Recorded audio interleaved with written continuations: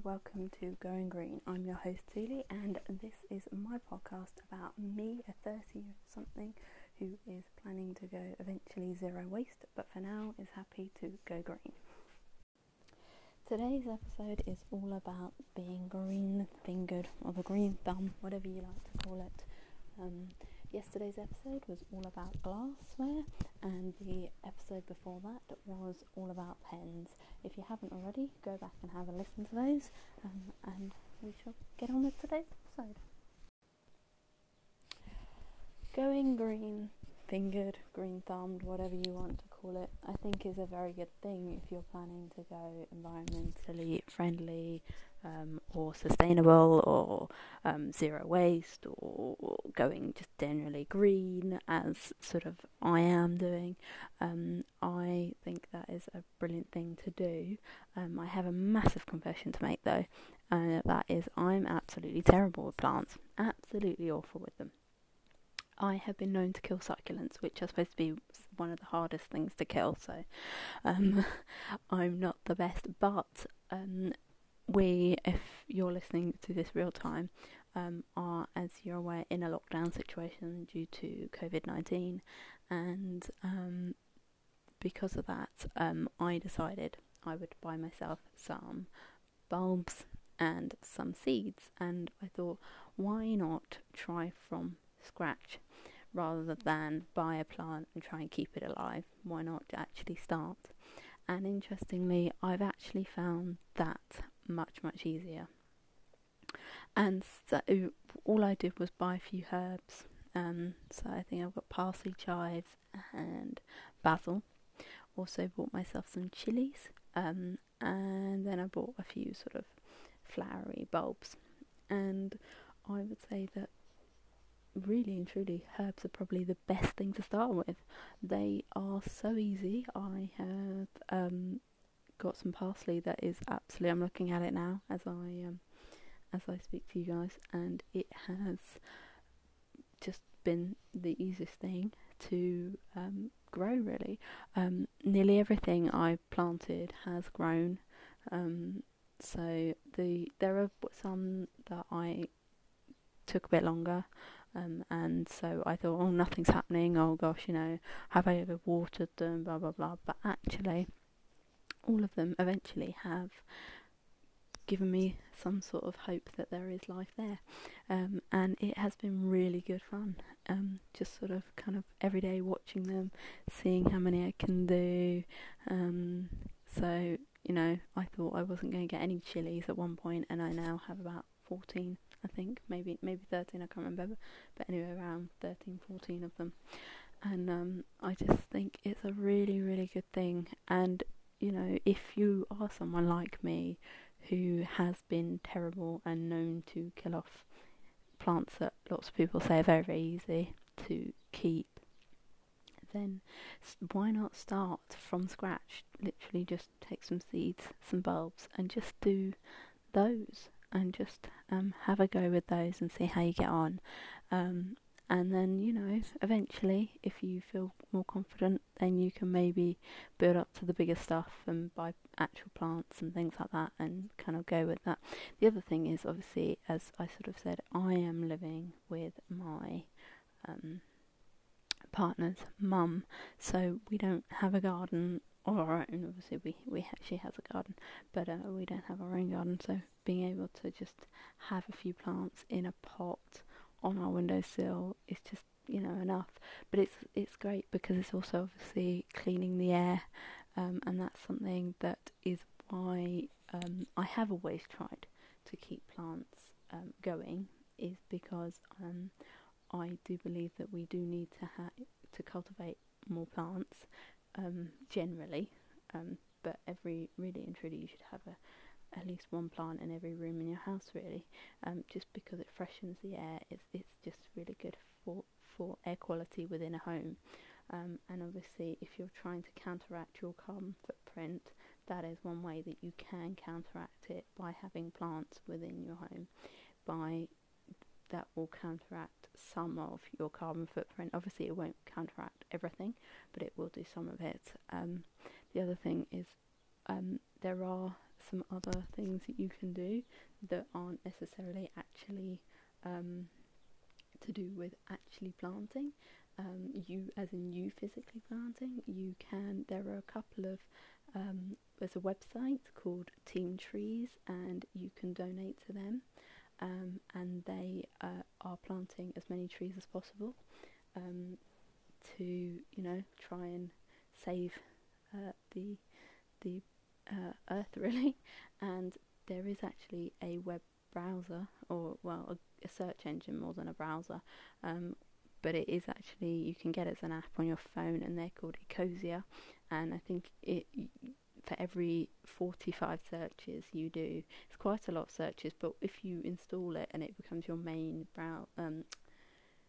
search engine, you'll do 45 quite easily. I've installed it on both my accounts on my main computer, so my personal one and the one I'm working from home with at the moment, because obviously where we're in this lockdown situation. And I've already, on one of, I think it might be the work one, I've already got up to about 85, so it's not quite 2 trees yet, but it's getting there. So before you know it, you will be there, sort of thing. So these are things that you can do that will just sort of help to encourage tree planting, which I think is another thing that we really need to encourage, is to get as many trees out there and try and combat some of the carbon footprint that's or the negativity carbon, because the great thing about trees is they trap carbon, and so all that carbon dioxide that's being released from car emissions and factory emissions and other big transport emissions, they will get trapped by trees that have been planted. And we need to, obviously, as most people know, we do need to be sort of encouraging people to try and save their rainforest, or not cutting it down too much. But obviously that's so there are, you can obviously also Greenpeace, there are organisations, if you don't feel that you particularly want to be a planter or a gardener as such, then obviously you can think about doing that. The other thing is, quite often there are things like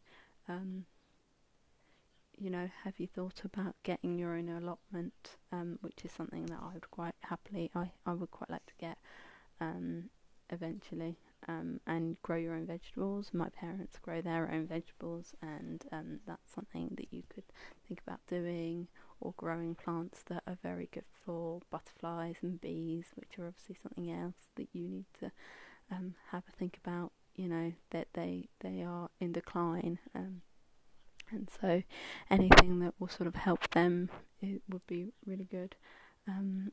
And just sort of, I just think it's one easy thing that we can do, that we can all kind of cultivate and help with, even if it's just one plant in your house. It will be something. It's better than nothing, and I think just try and encourage yourself to just try it.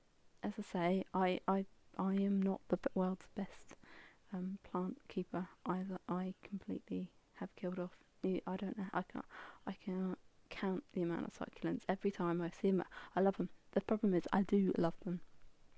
I do love a good succulent. I love an aloe vera, but every time, I don't know. I had an aloe vera actually, and that I did manage to keep going for quite some time, and then I think basically I have this problem of it looks like it's dried out, and so my sort of thing is, it's dry, I better water it. But then rather than just, which I think you're supposed to actually only spray them, I kind of just douse them in water, and then that of course ends up killing them. So that's something. But I've been very good with these herbs and spices and bulbs, to kind of, if I think I have overwatered them, then I won't water them again for a few days and wait till it sort of looks like. The only ones that I'd say that I haven't done too well with is the chives, but I'm doing that again. I'm just waiting to see when the soil actually starts to look dry. I'm going to then water them again because I think I've overwatered them and they've gone a bit. There are chives there, but they're not enough for me to start using them in my cooking. And that's the other benefit of doing herbs, because obviously, as I said to my other half, if you're like me and you like to buy organic, if you've grown it yourself, you know it's organic because you know you wouldn't have sprayed any pesticides on it. All you've done is literally grown it in the compost, and you've been watering it, so there's no pesticides there to worry about. So although it's not certified organic, it is organic just by the nature of it. So there's that, if you think about that. And that's the other thing about growing your own food, because again, for the exact same thing, you will have grown it, so you know what's gone in there. You wouldn't, unless you decide to spray some sort of pesticide on there, because you have to. But there are little tricks and things, like my nanny used to grow beans, and so rather than using slug pellets to stop the slugs, she'd put like a little cup, of or like dig a little thing, put like some sort of container in there with a little bit of beer, and that seemed to work for her. And I don't ever remember her ever using slug pellets ever. So these things are very, okay, yes, you are still killing them, but at least it's not in a way that's going to harm the rest of the environment. And you can sort of think about the other options of sort of. But yeah, I think if you do buy your own plants and grow your own fruit and veg, then that's brilliant, because ultimately that is going to be organic, and you don't have to worry about it, where it's come from, because you've done it. You've done it yourself. So just sort of have a think, and I think eventually, if I'm honest, it is something that I would actually eventually do myself. When I have my own garden, I will have a little patch or get myself an allotment and have a little kind of growing my own vegetables and fruits and stuff like that. Just because I think that's just great to just generally kind of do that.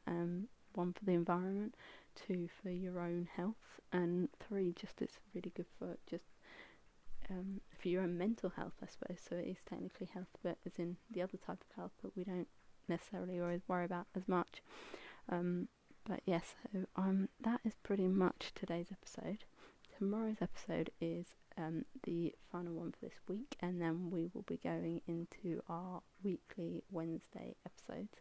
But for now, tomorrow's episode is all about my confessions about all the mistakes I've made. So obviously you've heard a few already, but this is pretty much sort of going to be the kind of bigger confessions of the mistakes I've made, where I went wrong, and why I think it'll be different this time. So that's kind of, I shall see you tomorrow. Okay, bye.